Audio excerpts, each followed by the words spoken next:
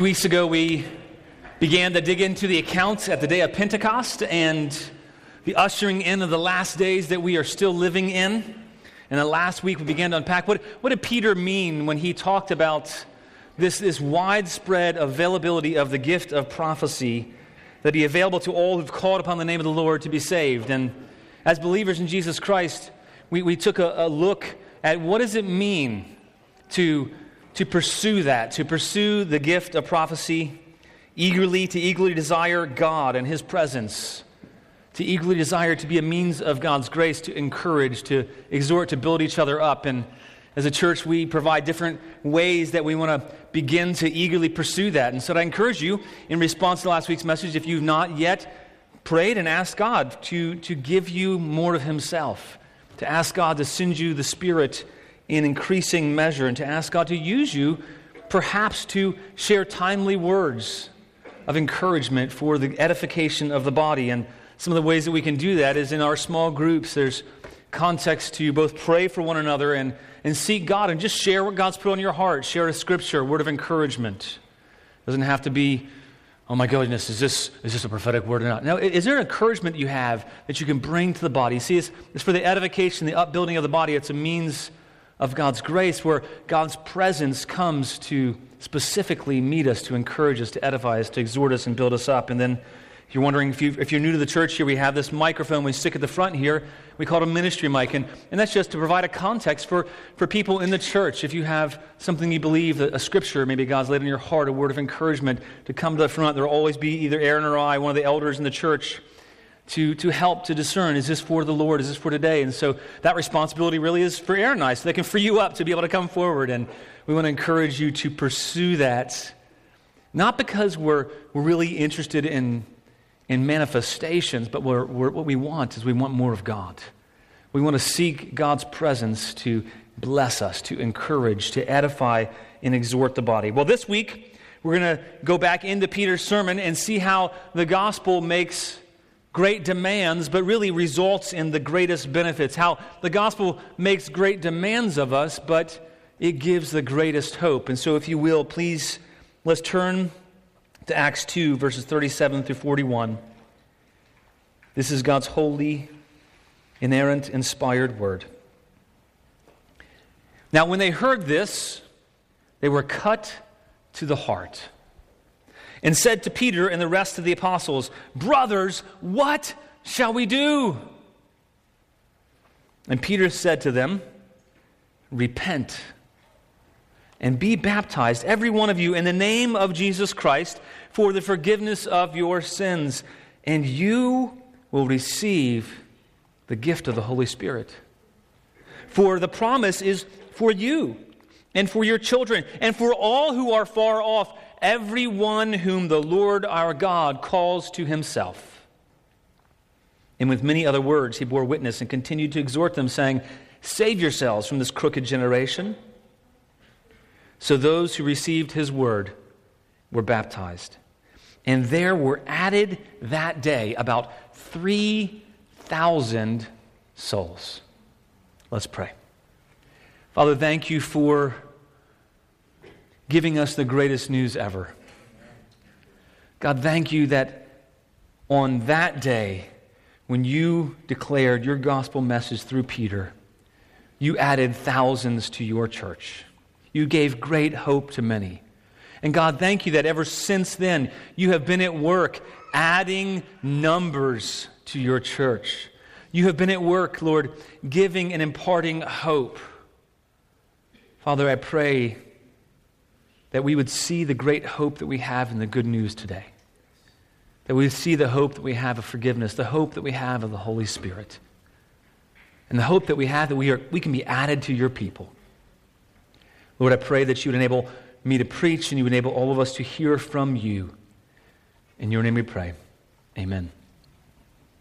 Well, whether you consider yourself a Christian or not, I don't assume that everyone here is a believer in Jesus Christ. You may be on the outskirts. You may be curious. You may be open but cautious. You may be a skeptic, or you may be sitting here as a believer in Jesus Christ. And whether or not you are a believer, There's one thing that we all have in common. There's one thing that I would say that everyone in this room has in common, and that's that we all want hope. We all want hope. We all need hope. The question, though, the difference is, where do we search for hope? Where are we searching for hope? Where are you searching for hope today? Do we search for hope in self-actualization? Do we search for hope in self-effort? Do we search for hope in achievement or grades? For those of you who finished up school, you're hoping for better grades. Maybe you've been bummed out because you didn't get them, or maybe you're really excited because you did get good grades. Where are we putting our hope? Are we looking for hope in a scholarship or a title? Maybe we search for hope in family or friends or close relationships or circumstances or our parenting. Maybe a good way to find out where our hope is to ask yourself, is my mood, is my happiness, is my contentment, is my perspective on life regularly affected by if-onlys? If only I had something, if only I was good enough, if only I got that something, if only I achieved notoriety, if only people recognized me, if only I felt accepted and loved, if only my kids loved God, if only I was a better parent, if only my parents would let me, whatever you might be thinking this morning. If only circumstances were different. We're all prone, if we're honest with ourselves, we're all prone to letting our hope subtly shift to other things. That's why it's good that Scripture, it regularly brings us back to the place of our hope. When Luke, by the inspiration of the Holy Spirit, was writing this passage, why did he include this passage at the very outset of Acts? He wanted, and the Holy Spirit wanted, and God wants His people to know where our hope lies. What's the foundation for all the Christian life? You see, in the rest of the book of Acts, we're going to quickly turn to the mission of God's people. But before we turn to the mission of God's people, it's important that we focus on the message of God's people, the message of hope that we've received. Scripture constantly brings us back to the source of our hope in the good news of Jesus Christ. And as a church, we never want to go far from our hope. Someone once said that we want to preach the good news, the gospel, to ourselves every day, reminding ourselves, where is our hope? Where is our confidence? So Peter is delivering to the hearers on the day of Pentecost this good news, and it changed everything for them. And if we hear the good news again ourselves and apply it to our lives, it changes everything for us as well. And if you're not yet a Christian, let me encourage you, it will change everything. The gospel, it will demand everything, but it will change everything and give you an everlasting, undying hope. You know, the good news of Jesus Christ is not like anything else in life. In life, if you make a lot of effort, if you make sacrifices, if you work hard, it pays off. If you work hard, it generally results in some kind of reward for your work. If we exercise diligently, it will result in good physical shape generally, unless you're past the age of 40, and then you feel like no matter how much you exercise, it just never works. I'm in that category, by the way. But the thing we can't earn, the thing we can't earn, no matter how hard we work for it, is God's favor. We can't earn grace. We can't earn forgiveness. It's not like other things. We can't work hard to get God to like us, even though I think we're all tempted to do that. The gospel, it makes great demands of us, but it doesn't make demands that have anything to do with earning. And the main truth that I believe God would have us see from this passage today is that God's call, it's truly demanding. God's call is truly demanding. When Peter preached, he preached a demanding call. God's call is truly demanding, but responding to him, it results in hope. Peter didn't just preach true demands of the gospel, he preached the hope of the good news. And God's call, it's truly demanding, but responding to him results in hope. Peter has just finished explaining to the people where we're at in the book of Acts. He's just finished explaining to the people who came running. They hear, what was all this commotion about in the day of Pentecost? 120 people had been gathered in the upper room. The Holy Spirit comes in a dramatic way. and a sound like a rushing wind and tongues of fire that rested on everybody. They began to speak in different languages, and they were all declaring prophetically the mighty works of God. And then thousands of people came rushing to hear. And so Peter preaches a sermon. He tells them who Jesus is. One of the most important questions that we can answer as well is, who is Jesus? And so Peter, he answers the question of who Jesus is. Jesus is the Christ, the Messiah. He is the chosen one that was foretold by the great King David. And he tells all these good Jews that. And then he tells them, and you are responsible for crucifying your Messiah. You were responsible for crucifying the chosen one that God sent. Your only means of hope, you crucified. It's not an easy believism kind of message.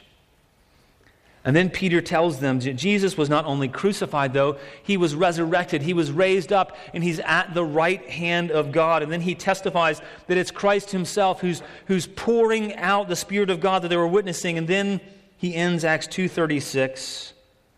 He says, "Let all the house of Israel know, therefore, for certain, that God has made him both Lord and Christ, this Jesus who you crucified." And we're going to see really four aspects now in today's passage of this gospel call that Peter is giving. We're going to see two demands and two results in this portion of Peter's sermon. And the first demand of the gospel call that we're going to see is that the gospel call, God's call, it convicts.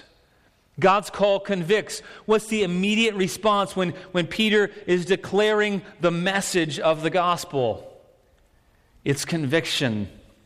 The crowds who had gathered, they would have gotten the message. I remember when I was a child and I would be in my room on Saturdays, and my room was often an absolute wreck by Saturday morning. And so my mom would give me a condition. She said, "You're not going outside until you finish cleaning your room up." And I'd go in my room and I'd shut the door. And it wasn't because I wanted to make room for cleaning, it's because I wanted to play. And then I would hear, I don't know, an hour later or so, my mom would call, "Matthew, what are you doing?" Oh my goodness. And it would respond immediately. I knew I'd been caught. I knew that she knew that I was fooling around, and I got the message. And then a little later on, she'd open the door up, and I understood that I wasn't pulling anything over on her. It was clear. I had not obeyed her commands. I got the message. I was brought conviction. This crowds, they would have gotten the message from God. They would have gotten that God was calling them to repent. They would have understood that they had not recognized Jesus for who he is. They would not have recognized he's the Messiah, the chosen one. Not only were they guilty of not seeing who Jesus is and not recognizing the Messiah that was sent to them with miraculous signs and wonders and was attested by prophecy. They didn't just not see him, they killed him. And as first century Jews, they would have known what that meant. They'd rejected the very means of salvation. They rejected the Christ, the one who'd chosen by God for the redemption, and in so doing, they had rejected God. And they would have known that in rejecting God and the Messiah that he sent, they would be rejected. There could be no hope for them apart from the one whom God had chosen. They were doomed. They were destined to bear God's wrath. And they got the message. They knew their history. They knew that every time God's people rejected God's messenger, it always resulted in rightly deserved judgment being poured out and being separated from God's presence. And once Peter showed them that Jesus is the Christ in the Old Testament, they knew that they were doomed. God wasn't pleased with them, and he would not be pleased with them. And so they were cut to the heart, the passage says. They were cut to the heart as the Spirit of God made truths plain and personal to them. And what was their response? They cried out with conviction, "Brothers, what shall we do?" You see, God's call always produces conviction. It's the same verb that's translated as cut the heart. It's used elsewhere in the Bible. It expresses really a range of emotion from anger over what we've done, over being humbled and being silenced, to be struck by something, to have sorrow. They were cut, they were pierced to the heart. They were sincerely struck to the core of who they were, their identity, the seat of their emotions and desire. They knew they needed something. They knew they needed something outside of themselves to save them because they were desperate and hopeless. And I trust that if you are in the room here today and you have placed your faith and your hope in Jesus Christ, I trust you have at some point experienced that sense of desperate hopelessness on your own. And if you've not experienced that and you call yourself a Christian, I want to encourage you to respond to God's call and see that there's no hope on your own. There's no hope apart from God. That all of us are guilty of rejecting God, that we've all sinned against God and offended Him and disobeyed Him. And we all at some point must cry out in anguish, what shall we do? Now, hopefully, most of the room would understand we've disobeyed God and we've rejected God. Hopefully we understand that we rightly deserved the wrath of God, that something must be done to rescue us from God's wrath, and that hopefully we've been cut to the heart by the Spirit of God through the Word of God. About 3,000 people listening on that day of Pentecost, they got the message. They understood what Peter said, and they understood the implications of the message. They knew that something had to be done because their plight was so desperate, but they didn't know what could be done. And maybe this morning you're here thinking, I don't know how to be saved. What can I do? Peter needed to tell them. There's some lessons for us to learn from this interaction. You see that if you are a believer, a lot of the people that we encounter on a daily basis, they have no idea how they've offended God. Unlike the Jews that Peter would have encountered on that day, they don't have this history of education about God and His promises and how mankind owes everything to the Creator and yet has offended the Creator and sinned against Him. And it's our responsibility to, like Peter, explain the message of the gospel, to explain who Jesus is and to explain that He calls us to repent. And it's our responsibility to tell the truth to the people around us. And we can trust that it's not the power of our words, just like on that day when Peter spoke. It wasn't the power of his elocution that it brought people and responded to people and made them convicted. It was the Holy Spirit making His words effective. And for us, as we speak, we can trust that as we share the good news, the message about who Jesus is, and that we're all called to give an account, that God will pierce our hearers to the heart. Because His word is living and active. It's sharper than a two-edged sword. It says it pierces to the division of soul and spirit and bone and marrow. It pierces to the core of who we are. And so Peter explains how they sinned against God, even to this crowd. They had religious categories, they had religious understanding, but they were mired in legalism and they didn't understand the truth. Maybe you're here today and you were raised in the church and you've basically been good and you've never done anything really overtly wrong on the outside. But it might be that you've never experienced the conviction of God's call. It might be that you never truly responded. And I want to encourage you that just like these good Jews with religious categories and understanding, they needed to see that they were mired in their legalistic understanding. We need to see that as well. And for us living in the cultural Christianity of the South, we live in an area that is over-churched, but really under-affected by the good news. Has religious categories of understanding, but not actually seeing the truth for ourselves. And it's our privilege to show from God's Word, to rely on the power of His Spirit, what this good news is that we have. We have to answer the question that they asked Peter. They all asked, what shall we do? What shall we do? And that's what we need to answer as well for the people that we encounter. But the answer that Peter gives was not for them to earn the way back to God or to just stop doing these external things. It wasn't for them to justify themselves. It wasn't, if you do these things, you act this way, you dress this way, you talk this way, that's what makes you a Christian. He doesn't say that. He gives them an answer. And the answer is not for them to keep the law or keep up appearances on the outside. Look down at verse 38 with me, if you will. It says, and Peter said to them, repent and be baptized, every one of you, in the name of Jesus Christ for the forgiveness of your sins. And you'll receive the gift of the Holy Spirit. And so we see that a second aspect of the gospel call that we're going to look at this morning is that God calls for our response. And we are called to call others to respond to the good news. You see, the good news of the gospel, it's the greatest truth ever, but we can't just sit back. We must respond to the good news.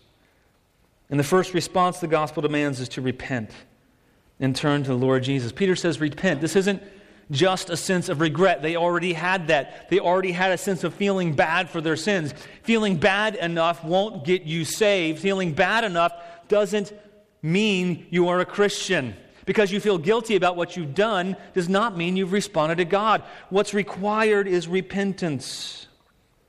And so Peter calls them not just to be sorry for their sins, but to acknowledge their sins and turn from them. That's what repentance means. It's a turning away from trusting in ourselves, a turning away from the way that we have thought and felt and acted apart from God, and to turn to Jesus. It's turning away from finding answers in the world in our own ways, and it's turning to admitting that, God, you are our only hope. Jesus, you are the one that I need. It's turning from our own ways and understanding and turning to God. Repentance is not just a slight course correction. It's a commitment to completely turn the other direction. And that's the call for all of us.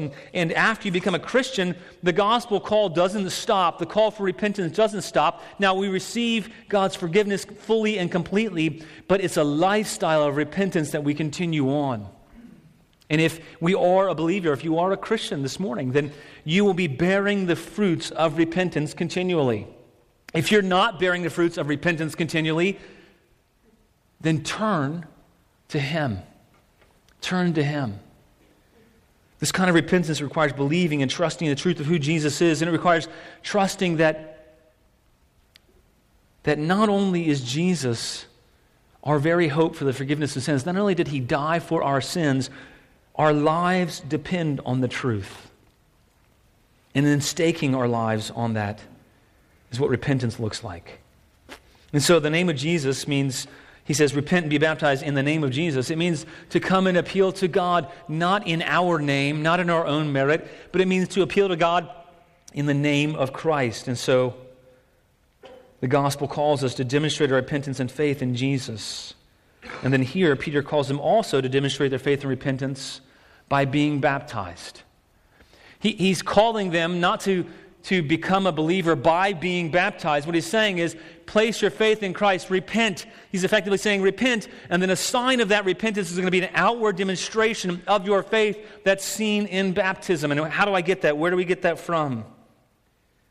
Well, the first way we know baptism is not a prerequisite for forgiveness is because earlier in the same sermon, here in chapter 2, Peter, he quotes the prophet Joel, and he affirms that he says, whoever, what does he say? Calls upon the name of the Lord will be saved.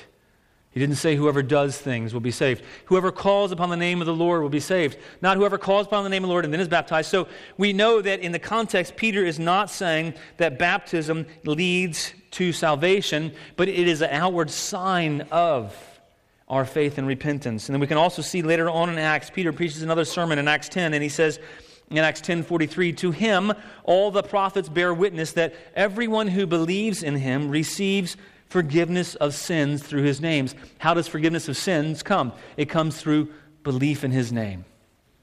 And then in Acts 13:39, Paul is preaching, and he says, through this man, speaking of Jesus, forgiveness of sins is proclaimed to you, and by him, everyone who what? Everyone who believes is freed from not most things, then you can have to add to your faith. No, is freed from everything from which you could not be freed by the law of Moses.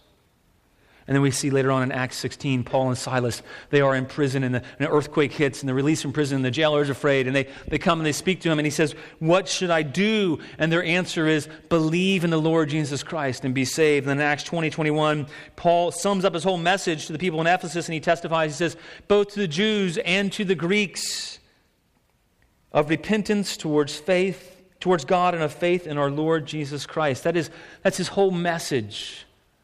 It's repentance and faith.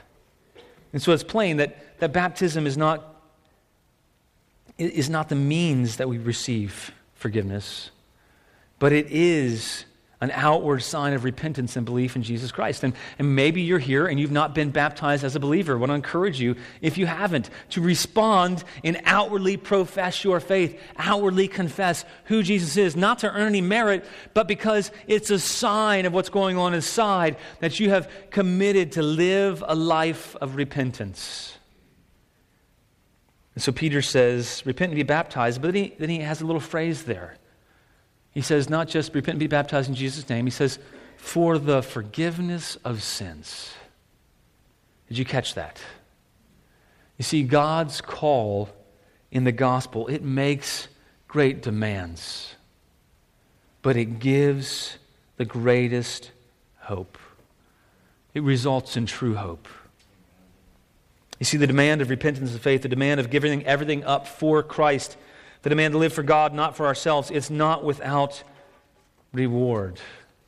In fact, the greatest hope that mankind could ever want or need is provided through the good news of Jesus Christ.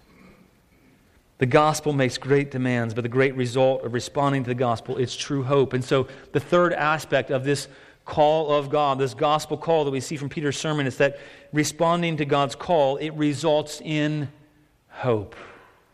It results in hope. If you have responded to the good news of Jesus Christ, if you have placed your faith in Him, if you have repented, however imperfectly, you're desiring to repent, you're desiring to turn from yourself and turn to Him. And let me just make a note for a moment that all of us as Christians, we continue to fail. We continue to daily experience those ways that we have not met up to God's standards, and yet our confidence is not in that. Our confidence is not in our faith or even our ability to continue to live the way we need to. Our confidence is that He promises that He's forgiven all of our sins. Even the ones we haven't done yet, even the ones that you're going to do today on the way home. It's remarkable. Think about the fact of who Peter is speaking to. He is speaking to Jews who he says have just done what? They have crucified Jesus. And yet, for all who repent and place their faith in Jesus, God stands ready to forgive our sins, even the sins of crucifying His own Son. You may be aware of sin in your life this morning as a Christian. This should give you confidence. This is meant to give you hope. This is meant to give you assurance. There is nothing. If God has forgiven all who have crucified His Son, surely there is no sin that God will not also freely forgive for all who repent and believe. There's no sin that's greater than killing Jesus. And yet God stood ready to forgive in that day, and He stands continually ready to forgive. And God has already forgiven all of our sins for all who placed your faith and repented in Him. And then Peter gives another sweet promise. He gives another sweet hope. In addition to knowing every day when we wake up that no matter what we've done, no matter how we've fallen short, no matter how we failed, we've been forgiven. And that's how we can preach the good news to ourselves, by the way. Is reminding ourselves that our confidence doesn't lie in ourselves. It lies in all that He has done, in His forgiveness of our sins. And then Peter gives another sweet promise. In addition to being forgiven, they don't just have the hope of forgiveness, they have the hope of God's very own presence.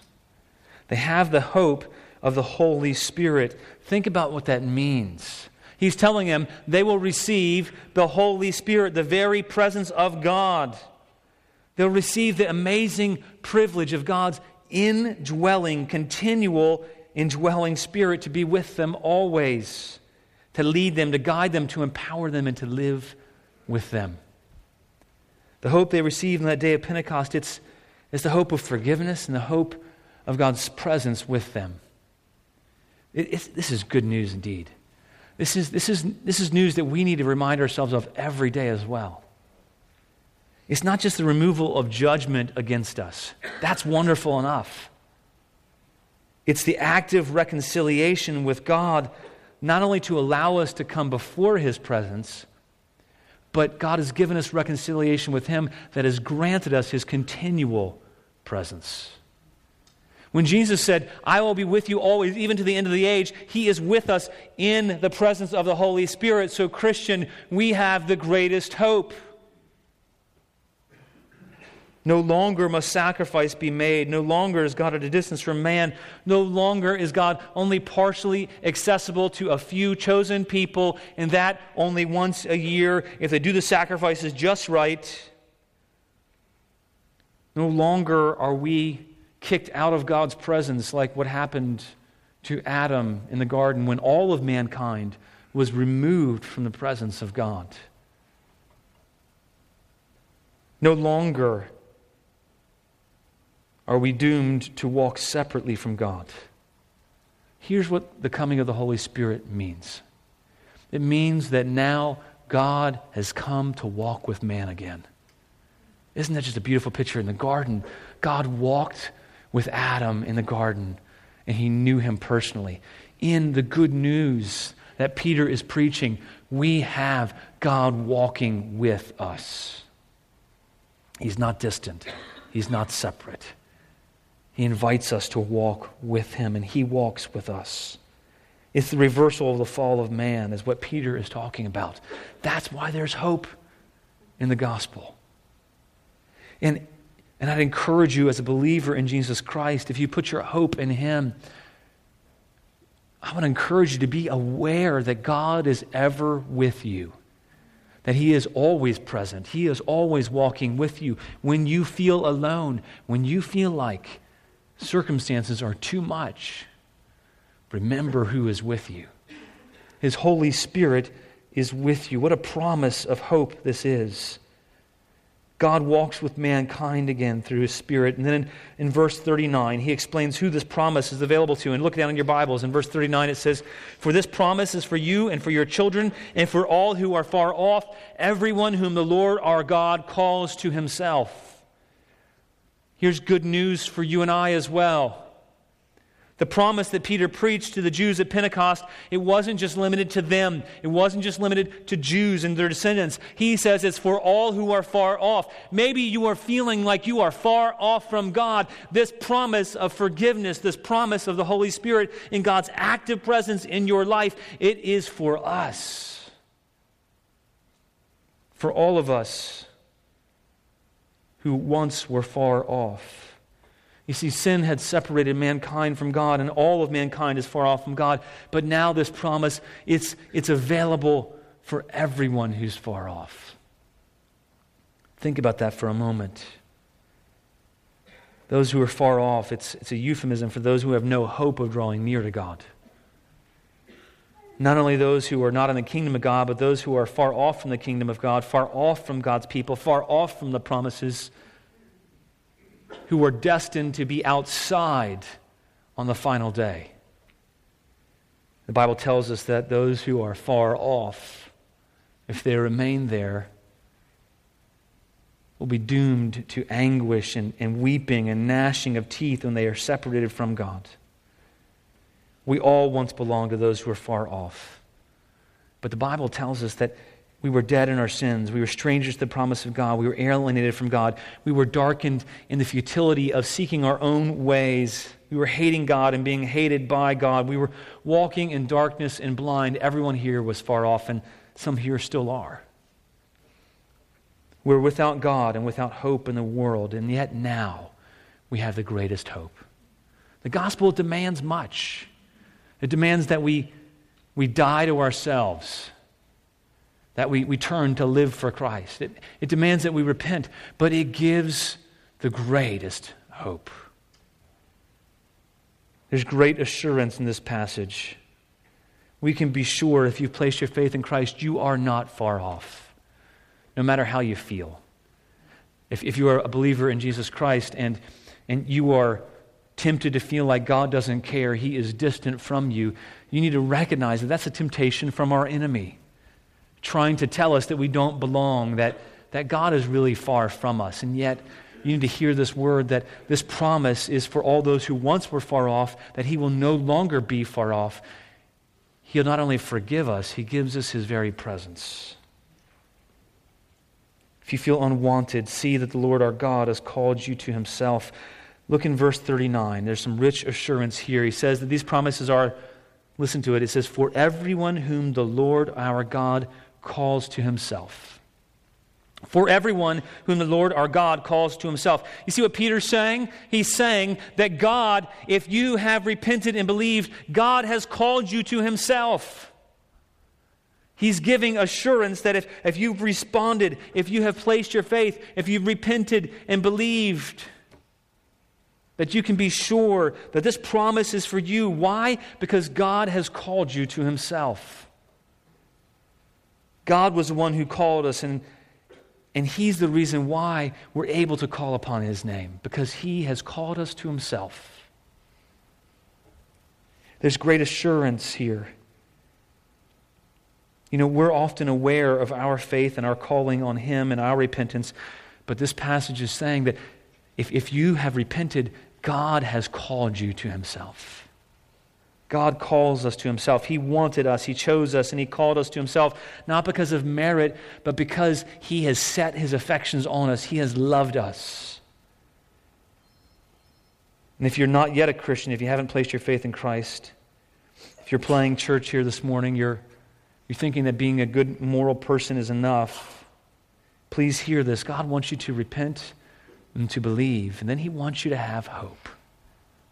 He wants you to have hope that you can receive forgiveness and that you can be near to God, that you can receive His Spirit.